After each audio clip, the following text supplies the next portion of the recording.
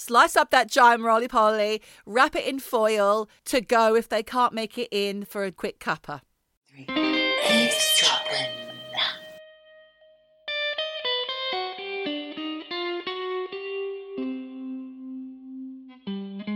Well, hello, Michelle.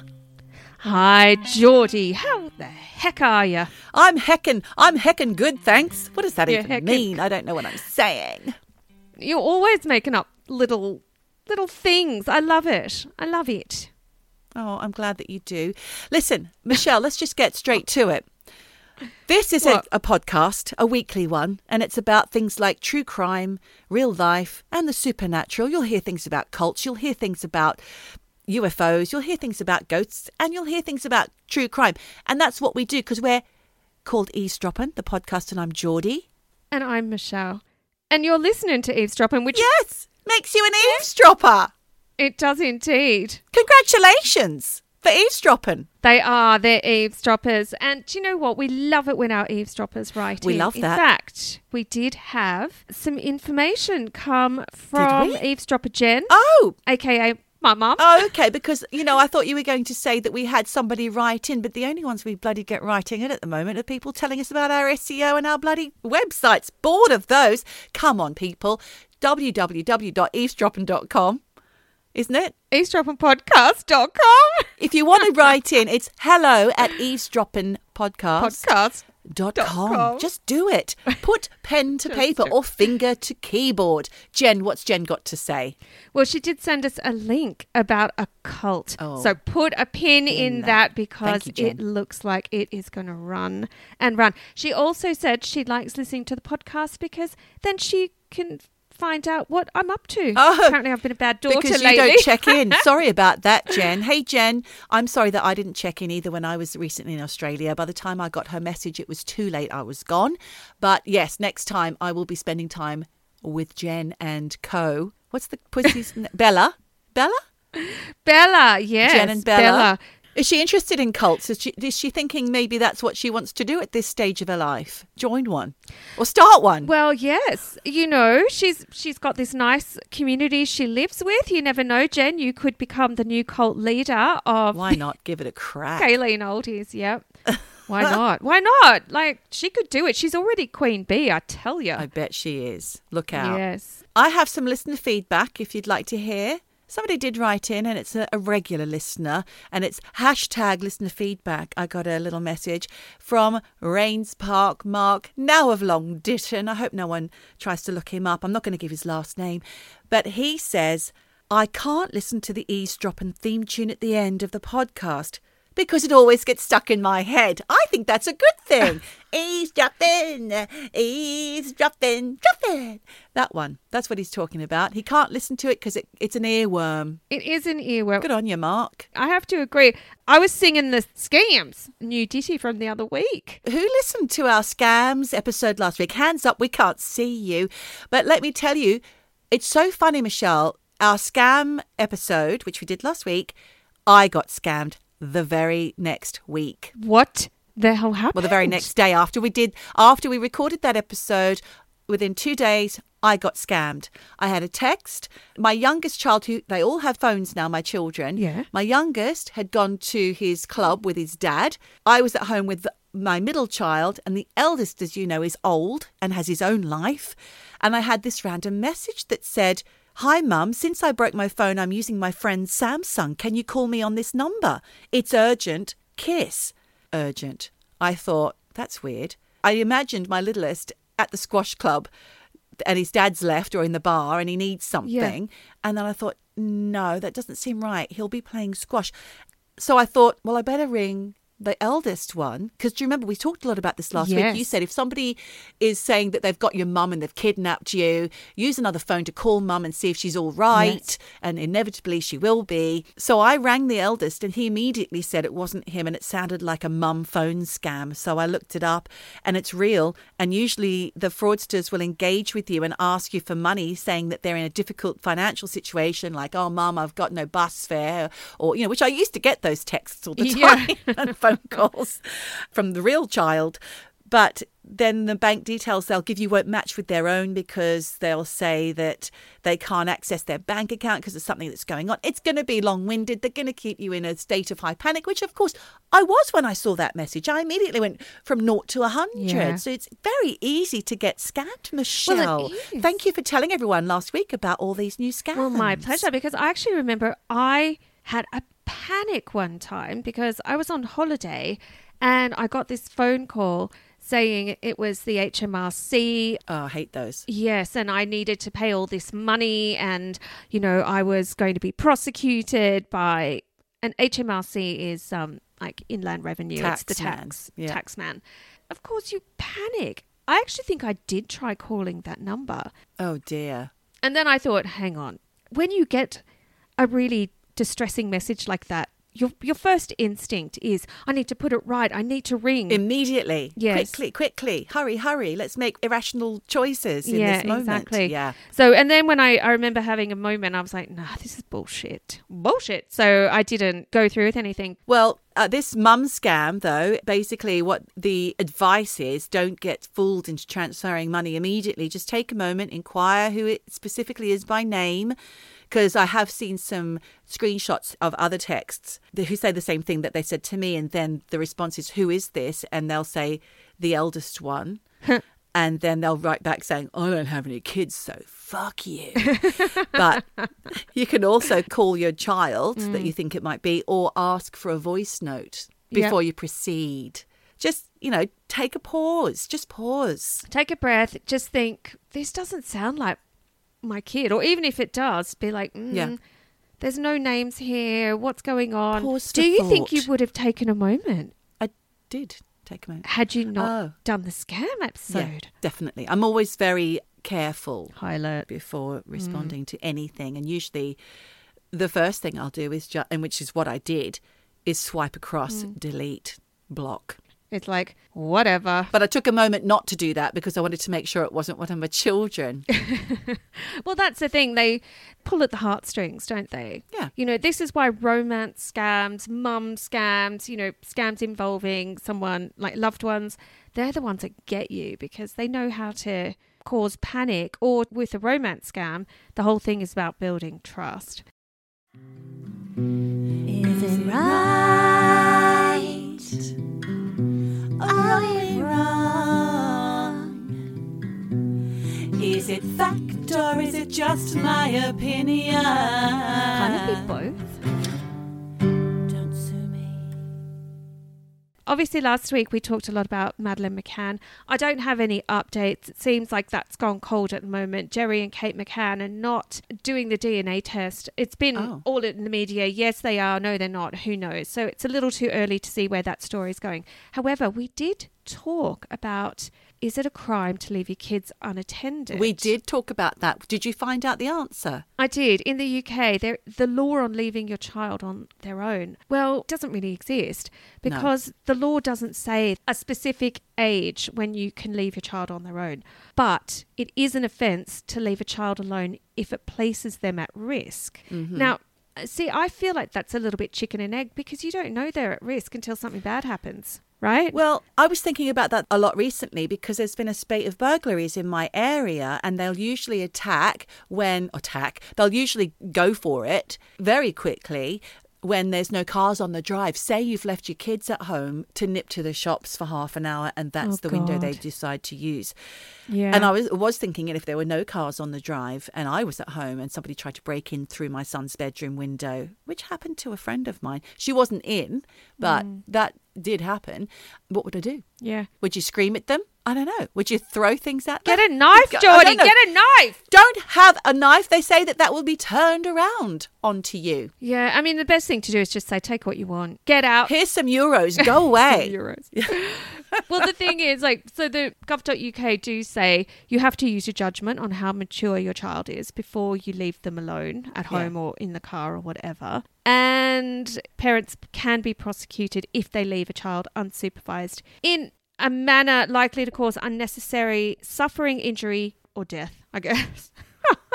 So there you have it. It's not an actual law But it's not good, guys. It's not good. No, I would proceed with caution in that respect. Definitely think about, I'm very much a catastrophist anyway. I like to think about the worst case scenario and then err on the side of caution. That's how I parent. Well, I've never had to do that. Thank the Lord. So, Geordie, I just have a quick question. Yeah. Have you seen Dan the Postie this week? Yes, I have. I had a little chat to Dan. And I want to get a selfie with Dan for our social media because I bet everybody wants to know what he looks like. He's lovely. Dan, I don't know if you're up for that. Your identity will be revealed. We're putting it out there. I won't put his last name, but I will tell you something that he did say. He said that he didn't think that he would get into trouble for coming inside for a cuppa. Do you remember we talked about, I said he'd have to remove his uniform first. I mean, it did sound like you wanted to undress him. Hang on a minute. Remove the uniform, Dan. This is my poster we're talking about. But yeah, so ladies, take note. He will not have to remove his uniform. He thinks he can come on in for a quick cup of tea. I don't know how that'll affect his round because obviously he's maybe on a time schedule. I don't know. He seemed very casual about the whole thing. He said, I think I could come in for a cuppa. I don't see a problem with that. Go. So there you go, ladies of the area. Anyone who has Dan as their postman will know. And now they'll know you can invite him in for a cup of tea if you fancy a chat. Whether he'll accept or not, I mean, I might have to ask him before leaving this in. Well, you might have to ask him. Does it depend on whether there's, jam roly-poly on offer? Is there a nice biscuit with that Exactly. What more is on offer, please, missus? He's not going to ask that at the door. That's going to make him look creepy. But anyway, we had asked Dan, would you have any great postie stories for me? Well, he gave me something, not a story as such, but he talked to me about the term going postal. Have you heard that used before? Yes, I have. Michelle. What do you think it means? Well, you go mental, you lose your mind. Oh, he's gone postal. He's lost it. Gone postal. Have you ever wondered where it comes I've never from? Wondered. No, I don't know why. Well, Dan told me. Why you're saying going postal? It doesn't make any sense. Okay, well, he says it originated in the US because postal workers there usually get a bit of a bum deal when it comes to bad pay, being treated like second-class citizens, certainly no cups of tea or jam roly-polies around the housewives' houses. So this led to a spate of workplace-related violence, Michelle, and that is how the term going postal was born. So I looked it up. Wikipedia always is my first port of call.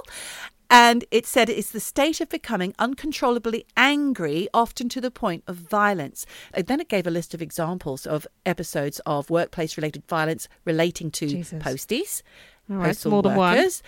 In the US only, luckily. For other countries, luckily. The first episode dated back to 1970 when a drunk postie was sent home by his manager, only to return even more drunk to shoot his manager to death. Oh, my God. That's horrifying, isn't it? I mean, to be fair, if the guy was drunk, he should have been sent home. No question. You can't do your rounds drunk. Yeah, but he got cross. Came back and shot the guy up. No. Not on. Don't do that, Dan. No, please, Dan, don't arrive. I've never seen Dan drunk, so He's on I the can tea. vouch for him. He's on the tea, that's why. And the jam roly-polies. He's on the tea and jam roly-polies. So then in a place called Edmond in Oklahoma in 1986, that was another episode, and it was quite dramatic actually because we've got a 44-year-old postal worker called Patrick Sherrill. He chased down and shot several co-workers, killing 14 and injuring another 6 before committing suicide. And to date, this episode was the deadliest workplace shooting in US history. And it said that this was the incident that kicked off the phrase going postal. Okay, so how many were killed? 14. Patrick Sherrill was the name of the postal worker. He stormed the single-story post office at 6:45 a.m. in the morning. As I said, this is in the United States. It's in Oklahoma. 6:45 in the morning, he turns up. He reaches into a small mail pouch that he was carrying to retrieve at least 3 pistols and silently, without a word, began shooting at all his fellow employees. One worker was shot in the car parking lot behind the post office. And the police believe that Sherrill shot the worker. His name's Patrick Sherrill, shot the worker before entering the building and then tried to lock the back doors of the building before opening fire on approximately 100 workers who were sorting the mail and preparing for the deliveries that day. This just sounds like Columbine, but in a post office. Yeah, exactly that. Police SWAT teams entered the post office at about 8:30 a.m. after trying to talk him down over the phone and through megaphones and speakers. When they walked in, they found 14 employees shot to death. 7 others were treated for wounds and taken to nearby hospitals for bullet wounds, and 2 of them were critical. And the background is that Patrick Sherrill was a part-time postie, and he'd been there for about a year and a half, and apparently his performance ratings were low. So there was a lot of pressure on him. He was worried that he was going to lose his job, and there was, like I said, heaps of pressure on him to increase his performance. And also, he didn't have, like our Dan, a regular route. So he's been pushed from pillar to post. So I guess conditions were shit. He was worried he was going to lose his job. Apparently, days before the shooting, Patrick Sherrill, he had called union officials demanding to be transferred to another post office. He was hating it there. Word was, post this shooting, it was a toxic work environment with workers being harassed and put under immense pressure. Now, harassed by their managers, their postmasters, the people above them, verbally being told to work overtime, all this kind of stuff was going on. It was just a really toxic work environment. And even union officials had said that someone would blow at some point. But no one was expecting the level of violence that occurred that day when Patrick Sherrill went postal. And apparently some of the survivors played dead in order to survive. And one, called Tracy Sanchez, lay in a pile of bodies until police arrived. How horrific is that? There was another one called Michael Bigler who said he lay on the floor as Patrick Sherrill stalked the hallway in the building. And he said he knew Sherrill but didn't know him very well. And he said he just tried to be kind to him, but he responded to everything in a weird way. But I don't know what the background was. There's not a lot of info about Patrick Sherrill generally, like the state of his mental health. Later, there was scenes reported at the city council chambers later after the shooting where the family members went to find out who had been killed because there was a list of names on the door. Now, this is where things got even worse. It was a heartbreaking sight, apparently. One family were rejoicing when they found their loved one's name wasn't on the list. But a few minutes later, they found out there'd been a spelling mistake. And then, obviously that joy turned to heartbreak. And it was just a horrible scene. So following that horrific incident, there were a lot of smaller scale shootings, but still shootings and deaths nevertheless, in California in 1989, in New Jersey in 1991, also in Michigan in 91, 2 on the same day in 1993 in Michigan and California, respectively, and then 2 more in 2006 and 1 in 2017. The one in 2006 was in Santa Barbara, California. Do you remember that TV show, Santa Barbara? It was Bold like and the one Beautiful, of those kind of daytime Bold and the Beautiful style soap. Me Oh, God, I too. loved that. I thought it was so glamorous. Cruise Well, in I love Eden. Bold and the Beautiful. My dad watches Bold and the Beautiful. Boon Boo. No, is it still going? He loves it. Yeah. Brooke and Brooke is unrecognisable thanks to all the facial work that she's had done. I couldn't tell who she was. Oh my God.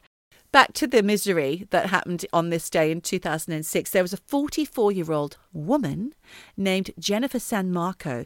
She had left papers in her New Mexico home with details of a plot involving the Goleta mail sorting plant where she once worked. Somehow she felt that the post office was out to get her. Oh, gosh. She'd worked there for about 6 years before she was placed on early retirement disability for psychological reasons in 2003.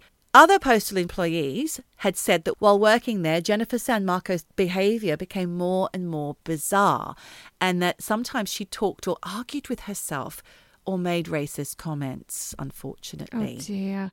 So she's got some mental health issues, clearly. This lady did definitely have some mental health issues. And in 2003, she actually had to be physically removed by police from the plant because of her strange behaviour. They shoved her in a little trolley, like one of those mail sorting trolleys, and actually pushed her out of the building, the police did, after they had dragged her out from under a sorting machine. And from there, she was sent straight to a psychiatric hospital for assessment for 3 days. But no one knows what the assessments were, what the diagnosis were, what the treatment was, where her family is. There's none of that information when I did the research. Yep. She was known later to make and distribute a newsletter called The Racist Press. Oh, my God. Okay, so she's... That sounds like a horrible read. Yeah. It was full of errors, mistakes, and explanations of various religions, and a confusing theory that's linking the US government to the Son of Sam killer, David Berkowitz, who was also a postal worker. Oh, yeah. Pin that. To the Ku Klux Klan and racist murders. Now, if anybody has seen that documentary on Netflix, what was it called? Sons of Sam. It's worth a watch because it does talk about postal worker David Berkowitz, who did go down for the crimes attributed to the Son of Sam murders. Right. But there is massive links. Did we talk about this on the podcast? Yeah, I think we did. We didn't do a whole episode. Not a whole episode. It's really interesting. What was it to do with? It was to do with couples being murdered, but there was something to do with a dog? Satanic. Yeah, because he claimed that his neighbour's dog told him to do it. But the neighbour, Sam, I think he had some links to, I don't know. There was some links to things. I'm not going to say it now because I may have it wrong. What's the bet I've got it wrong? Just watch the Sons of Sam documentary. It's really bloody interesting, full of conspiracy. So anyway, despite Jennifer's history of mental illness, she was able to buy a gun and ammunition from 2 separate New Mexico pawn shops. Only in So America. easy. Unbelievable. So investigators say that San Marco then drove from New Mexico to California, where she crept silently into a condominium home in Santa Barbara and shot to death a woman called Beverly Graham, who was 54 and used to be Jennifer's neighbor years ago. They'd had massive arguments when they were neighbors after Beverly Graham had complained about San Marco's loud singing. Watch out, Michelle. You might upset someone. In the shower, I'm going to get stabbed to death. I mean, it's horrific. This woman was murdered to death in her home. Jesus. By someone who didn't like it, that she laughed. And this is quite frightening because obviously the woman, Jennifer San Marco, she's on a hair trigger and things are going wrong for her mentally. No one's stepping in. Later that evening, about 9 p.m., she then drove into Goleta Postal Facility's parking lot. Obviously, postal workers work long hours, late nights, early mornings. She slipped through the gate by following another employee's car. Then she held up another employee at gunpoint and took their security pass. Then she gained entry to the sorting office where she picked off anyone who wasn't white. God. So anyone of colour was her target. 6 people were murdered. 2 bodies of employees in the car parking area were found. One was found just outside the door. A 4th worker was found just inside the door, critically wounded. Witness statements claim that she pointed the gun at one woman, but then she'd run out of bullets, so she had to reload, which gave the woman and other workers time to escape. But then she did go on to kill 2 more people before turning the gun on herself. Now, 2 months before this incident, Michelle, an office manager of a mental health clinic, Darlene Hayes, just happened to be walking past a car park when she saw Jennifer San Marco kneeling at her car in a post office car park talking to herself. Okay. So Darlene Hayes asked San Marco if she was all right, and San Marco replied, "They pray before they get in." And then she told Darlene what she meant by that was she was talking about her brother and sister who were with her, although Darlene couldn't see them. So obviously she's having delusions. Mm-hmm. Darlene, who works as a counsellor in this facility, in this mental health facility, recognised the symptoms of this woman needing psychological help for her delusional behaviour. So she called police and called it in. Said this woman, she needs Good for her. help, she needs sectioning or whatever it is. So she waited several minutes for the police to arrive. She left the post office thinking the police would be on their way and would help her as soon as they got there. I think maybe she should have stuck around because those police never arrived. And they say they never got the call. There's no record of it. Nothing was done. Had they acted on that call or even received it or whatever, I mean, I don't know whose word we're taking here, San Marco would never have passed the background checks that she needed to purchase the gun and the ammo. Right. And despite her wildly strange behaviour in the run-up to the massacre, she got lost in the system. People would see her in the street shouting, stripping naked, kneeling, praying, getting furiously angry, all sorts, but no one reached out to her or the authorities to get her the help that she needed. I understand that it looks shocking when you see somebody behaving like that and you don't want to approach, but call someone who can. Call someone who knows what they're doing. Call the cops. Call the paramedics, whatever you need to do. You know, Darlene obviously has come forward to say she did and nothing happened. But it wasn't even recorded. This call went unattended, unnoted. They say they never got the call. Maybe it just wasn't passed up the ranks because it wasn't deemed serious enough. Yeah, and these things, look, we all know that records of things where people can have the finger pointed at them for wrongdoing, suddenly evidence goes missing, suddenly things get erased. Right. I'm not taking sides, but we've seen enough Netflix documentaries, Geordie, to know that people do the wrong thing when they think the hammer's going to fall on them. Exactly. So that was the sad, sad story of the Goleta postal massacre and Jennifer San Marco. But I also want to say that it's sadly not the last of the going postal entries in Wikipedia. No, I bet. You had talked earlier about one lady had gone into survival mode and hid herself under other dead bodies. Yes. What would you do? I fucking don't know. I hate that question. I don't know. I hate to imagine myself in that situation. What would you do, Michelle? I think you know what you would do. Look, I think you'd have to play it by ear and read the room. But, if you have to hide yourself under a dead body, I think you'd do it. What if you'd been shot and injured and that pain was incredible and you couldn't help but whimper or cry out? I think you just have to find the strength within yourself to be quiet and play dead. Your body might go into shock and start shaking. Well, then you're dead. I don't know. I think your first instinct is probably to run. But if you can't, if you're trapped, I think you just hide or, play dead. I don't know what I would do. Who knows? I'd like to focus my thoughts and plans into preempting that disaster even occurring by making sure that I'm vigilant in my community. And if I ever see anybody who's displaying symptoms of any kind of mental difficulties, that I'm to report that to the correct authority. But I don't. I mean, I remember, in Brixton, if I reported every single episode of seeing somebody who was disturbed or who was acting strangely, I'd be on the phone 24/7. Right. But then equally, if you see somebody who looks consistently like they need help.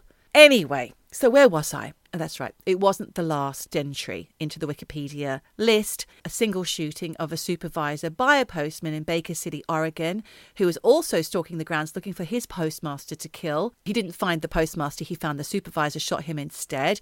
That was actually in the same year as the Goleta. That was in 2006. There was 2 in 2006. And then there was a final one that's been listed in 2017, which was a place called Dublin, Ohio.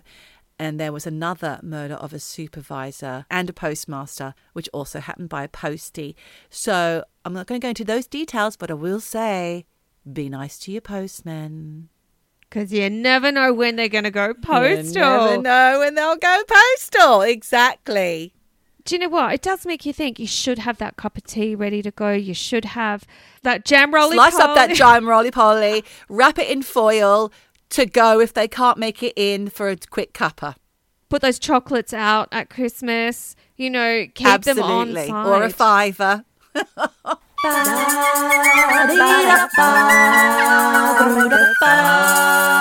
Eavesdropping.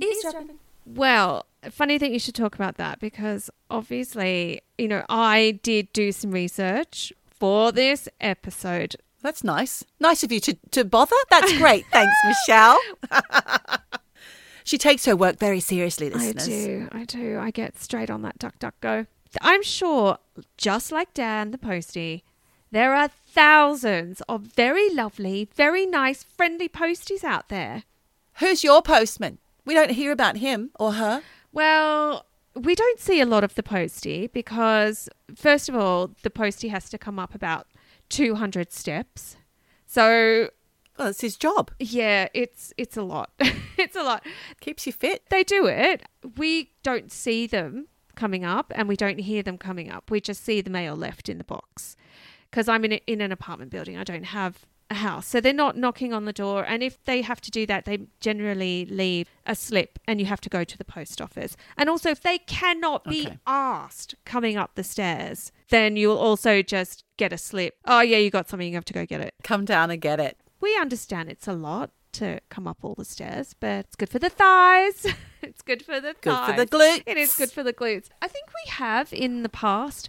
We did leave some chocolates out one year and they were left there for a week. We were like, how come you didn't take the chocolates? It's like, oh, I didn't really think they were for me. Couldn't not believe that anyone would leave chocolates. They're not used to they're it. Not used to it. So we don't do that anymore because we don't want people to feel uncomfortable. But we did try to show appreciation. Well, that's lovely. But no, I haven't got a nice friendly postie who give me a cheeky hello in the morning as I deliver my phone bill. And I certainly don't have a nice friendly postie who'll come in for a cup of tea and a jam roly-poly. But you have no clue who is delivering your mail. Well, this is what I'm trying to say, Michelle, because I had that stalkery one in Peckham, yes, didn't I? Yes, you did. Oh, creepy. It's scary. So I did find a case, eavesdroppers, and Geordie, it's grisly. So I'm going to trigger warning this shit. Creepy postie alert. This gets dark. So switch off now if you don't want to hear about this postie murder because it's a juice dropper. Oh, Christ. Yep. I'm warning you. So taking you back. It's 1999. I'm just going to preface this. The whole world was going a little bit crazy in 1999, I feel. Going postal? They're going postal. No, they were...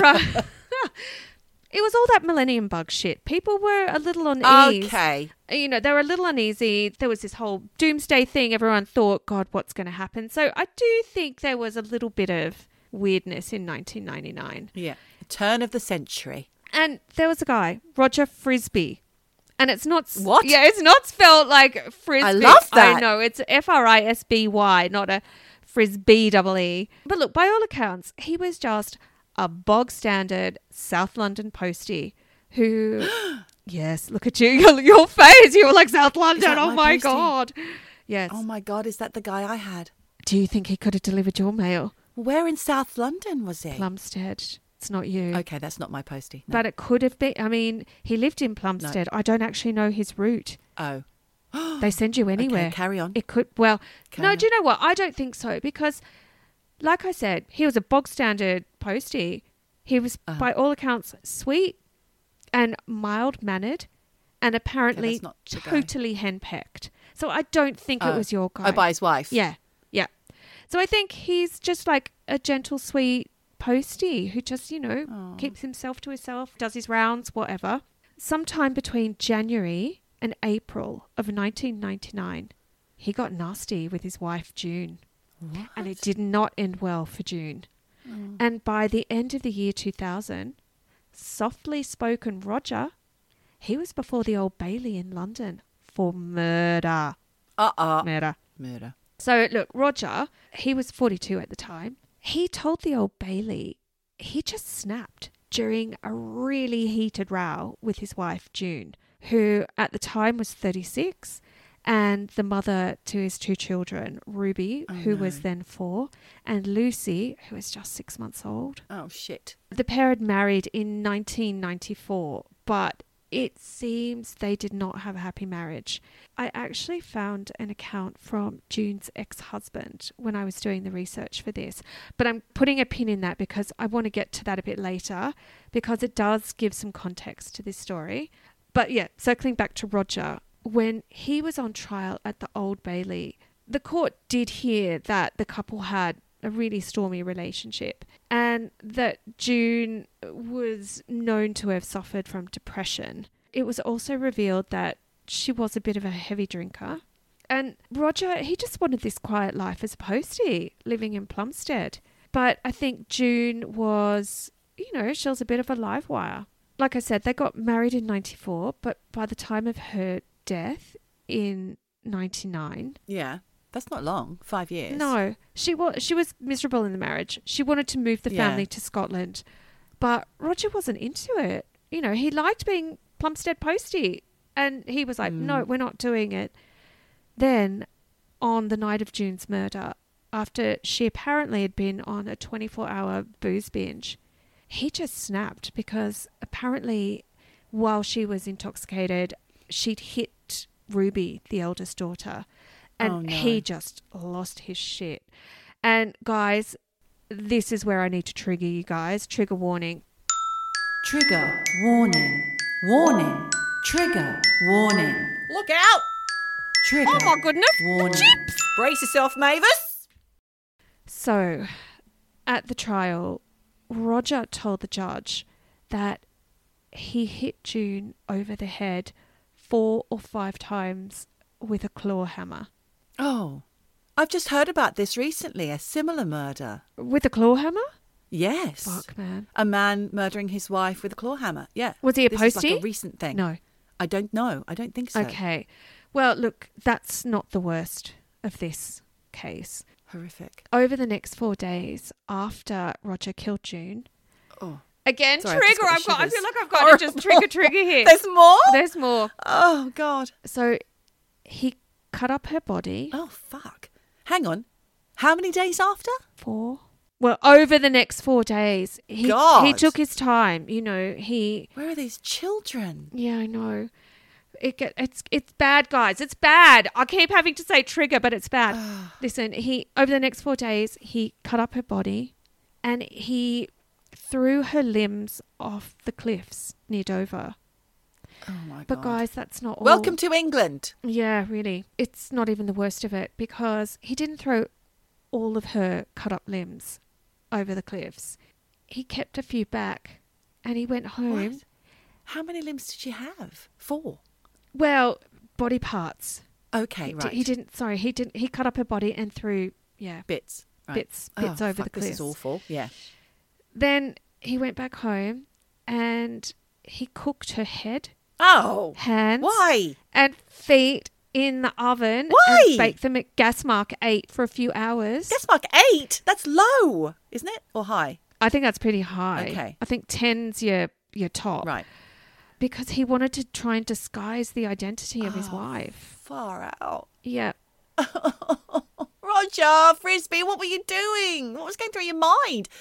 It wasn't a sudden thing. He snapped. He may have snapped, but then 4 days later, he's doing all this. Just own up. The thing is, Roger obviously was telling the court this because he took the stand. And these are his words. I have some actual words from Roger from the trial. He says, I got the pushchair out of the car. Packed underneath were the bits. The baby was in the pushchair. Oh, God. He then said he gave the kids crisps and drinks as he chucked the remains of his wife over the cliff. Like a day trip. Yep. But what's he going to do? He can't leave a 6-month-old on its own, you know. Although it's questionable here if you look at what we just talked about prosecuting. I wonder if the kids would have been better left on their own rather than out watching their mum being thrown over the cliffs. Yeah. But he then said the next day he baked her head, and these are his words. He said, I put her head in the oven. I tried to make it disintegrate, to break it up, to conceal it so it wouldn't look like a skull.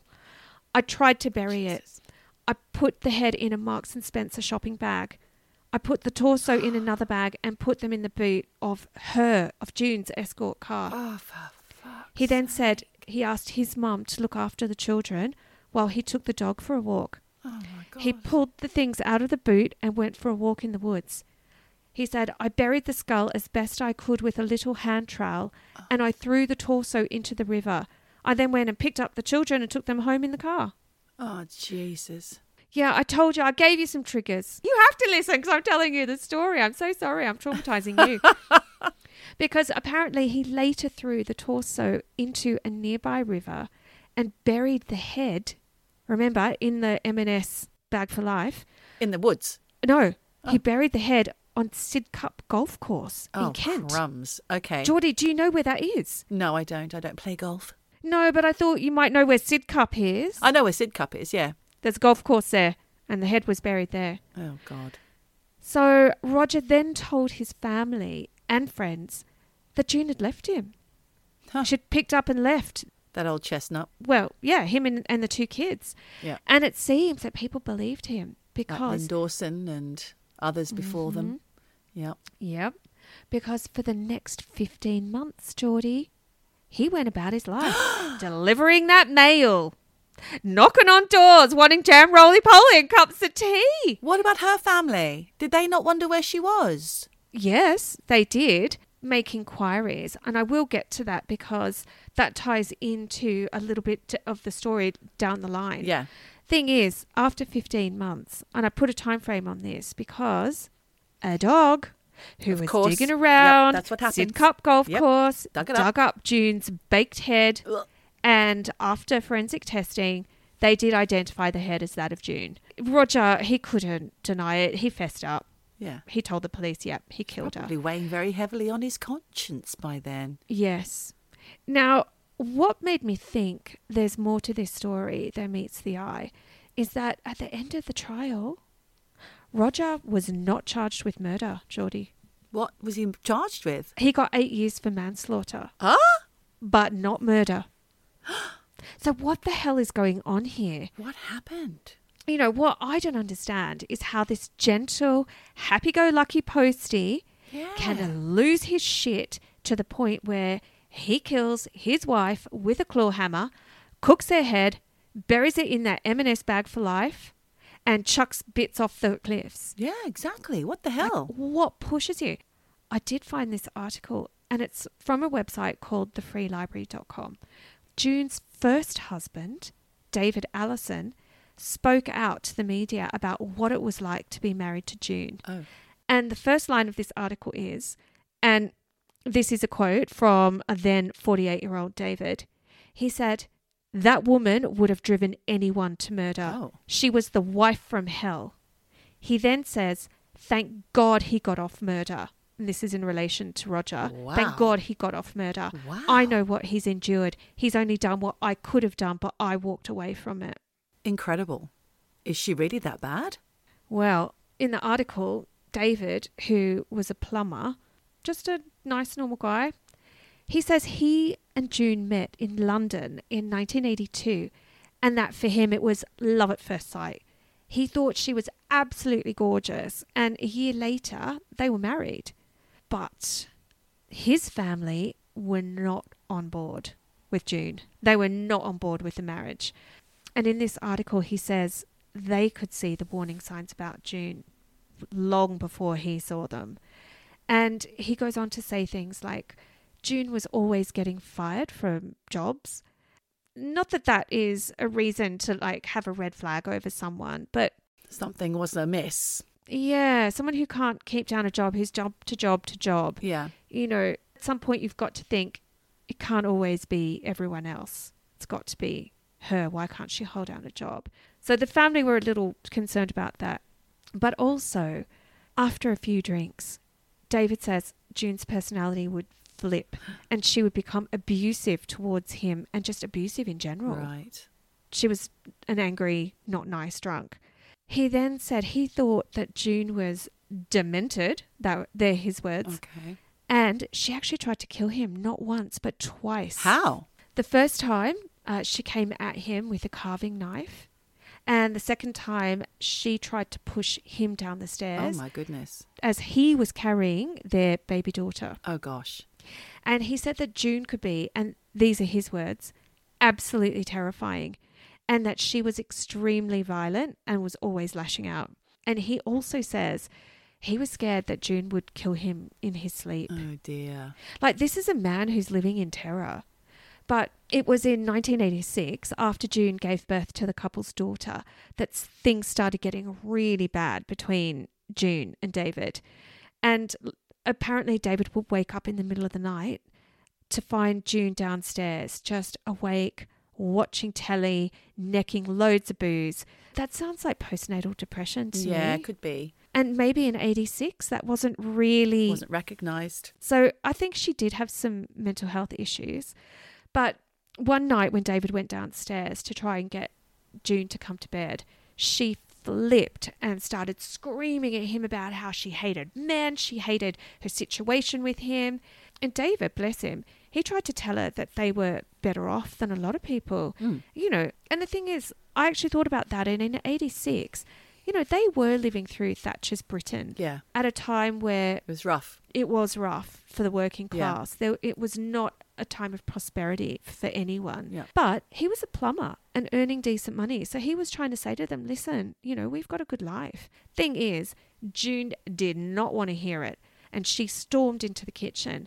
And when he followed her in, this is when he said that was the first time she tried to kill him. She had a carving knife in her hand. She lunged at him, screaming at him that she was going to kill him.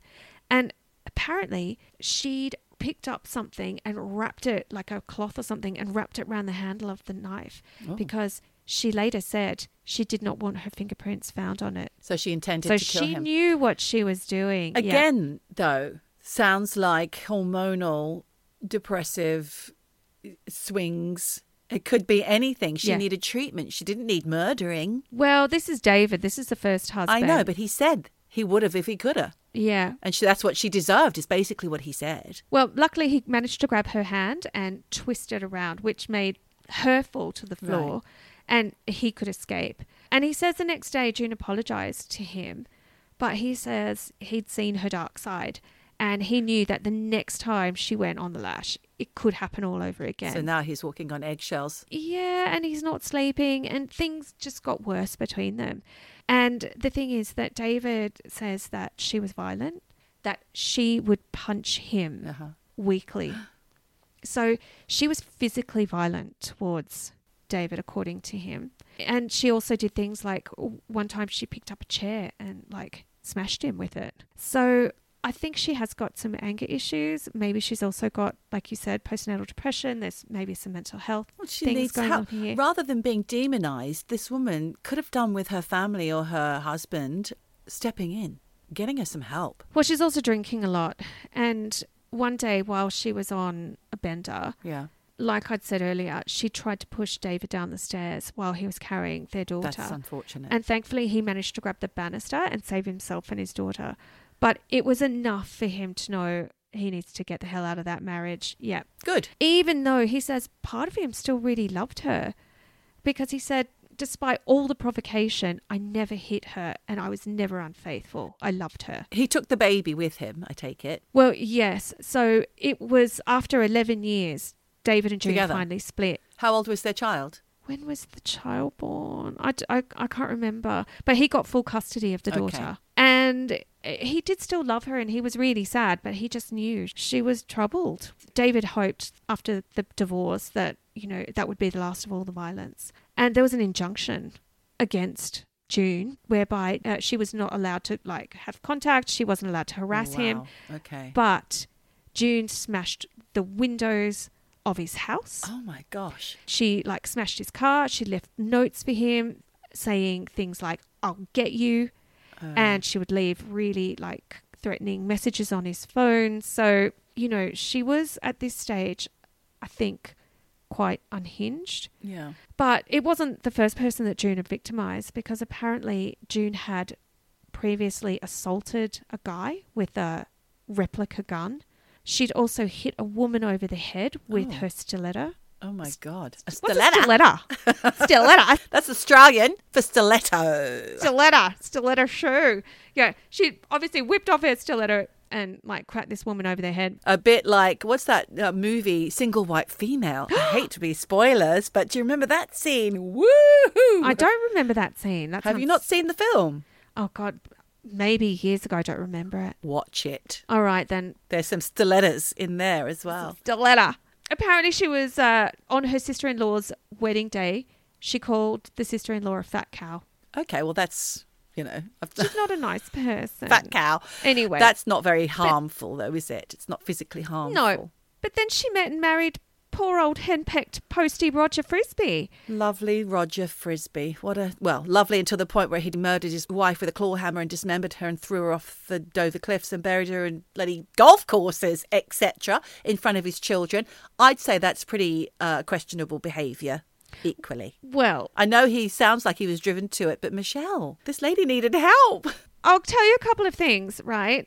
So apparently June cheated on him and he found out, but he still forgave her. It was with a local solicitor. So I think a lot of people knew just the usual stuff that you can imagine. She was verbally abusive towards him. I think she was also physically abusive towards him.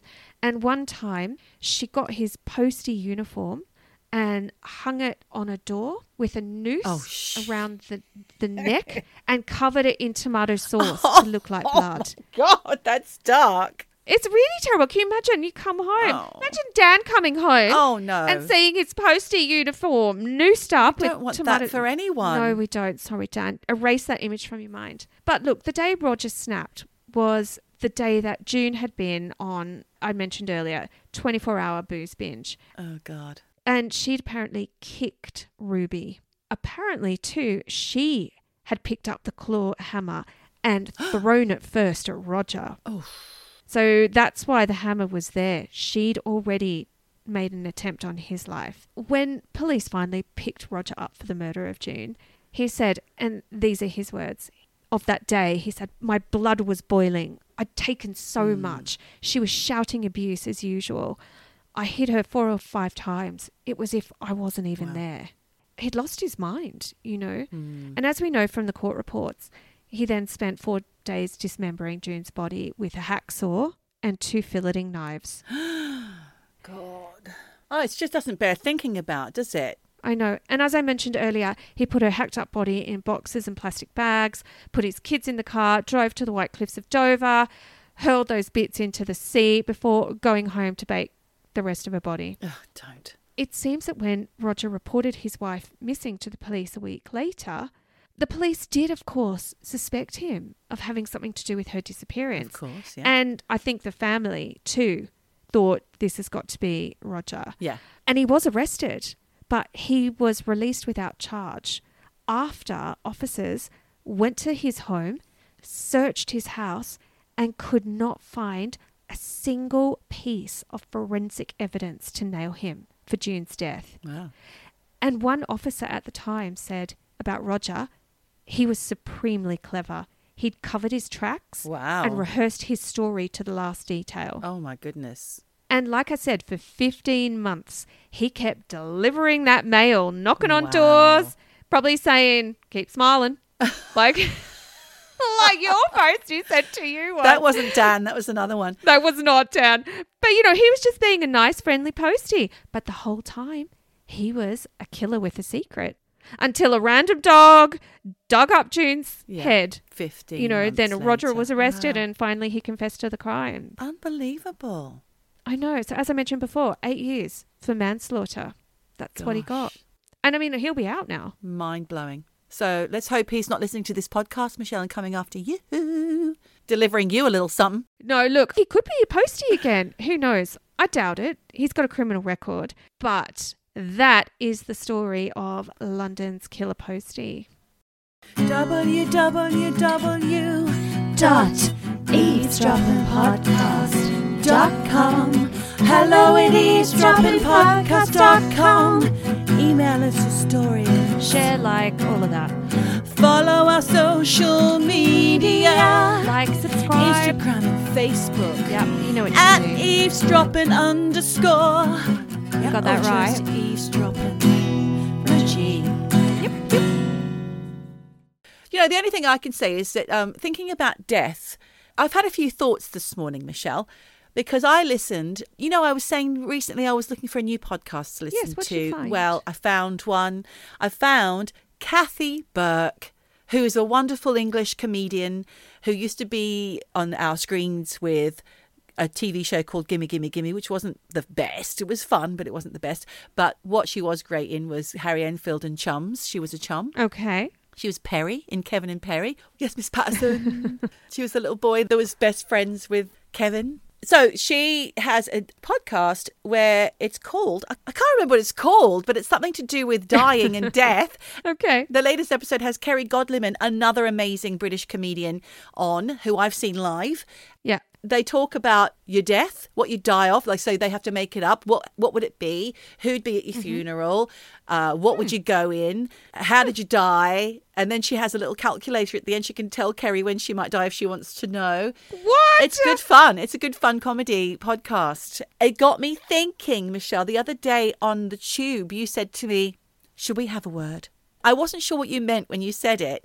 And when I realised that you wanted to have, like the Beacon Twins, a special word or a phrase that a medium will repeat back to us once one of us has died. Yes. We'll go in and find out if there's life after death, much like Houdini and Rosabelle did. Yep. If you're a regular listener, you'll know what we're talking about. Or if you're just a person or a human being in the world. But I didn't want to enter into that because I don't like to think about death. I don't like to think about it. And I don't want to try and predict death or anything. I don't like to go there really, but you should. You should think about it. I've recently had my will done, so that's thinking about it, isn't it? But I did think deeper into, you and I having a little phrase or a word that we'll tell each other through a medium later on. But I don't see the point, Michelle, because with our memories, we're probably going to forget what the word is. It's true. It's true. One or both of us will forget the word. I'll be like, was that it? Oh my God, we had a few options. I'm sure that was it. That was it. Yeah. It oh my God, you're absolutely right. Do you know what? I would have to write that down. I'll tell you what I'll do. I will send you that really annoying bird that I found in Australia. Okay. It will come and sit outside your window every day for 7 days, and that's how you'll know. Because wherever I am, that bloody bird will be there. This one bloody bird from Australia. God. Okay, all right. That's the sign. I do think birds are a sign. I always think it. But yes, tell me again how it goes. The bird? I can't remember. Is it wakak? I don't know. No, it was. Oh my God. That was it. I'll never forget it now. 7 days? Sorry 7 days of that. Jesus Christ. I'll be like, yes, you did. Now shut the hell up. The minute the sun comes up, that's what you hear. You'll never get any sleep. Oh, well, thanks for that. All right, I'll look out for the bird. Why not? Now, I think we've come to the end of the podcast now, probably thinking, thank God, aren't you, listeners, after all that horror and horrific noise. But remember a few things. We'd like to part ways with you this episode by saying, just be nice to your postie, number 1. And number 2, wherever you are, or whatever you do, just keep eavesdropping. Eavesdropping. Eavesdropping. Eavesdropping. Eavesdropping.